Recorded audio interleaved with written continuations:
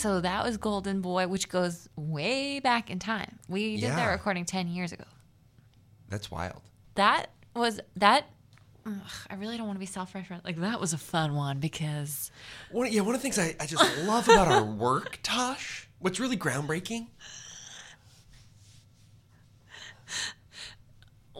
I feel like my memory of doing that was that we had no plan for what that scene was going to be, but it was just the right kind of afternoon or whatever, and we, within 30 seconds, you and I knew what was going on.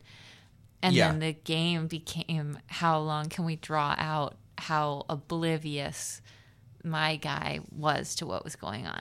I think that's absolutely, and it became sort of the game for both of us of how then kind of obvious could my character possibly make it without stating the very obvious. And wait, I know I asked you this, but is this dramatic irony? Is that what that is? I think dramatic irony would be if the audience gets something that at least one of the characters doesn't. So I guess it depends on how well we've done at communicating the situation without saying it expressly, whether it's dramatic irony or not. Mm-hmm. I feel like one fun thing about doing a scene like that is there's the temptation when you find that game, mm-hmm.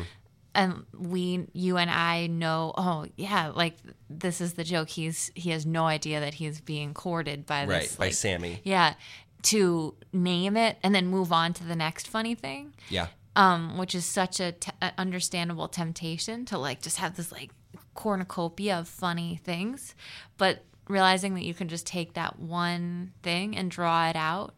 And at least to us, that's almost more fun. Totally, because it feels like you get sort of so much deeper. I don't know how deep that kid's psyche goes, but you get like relatively deeper into his psyche.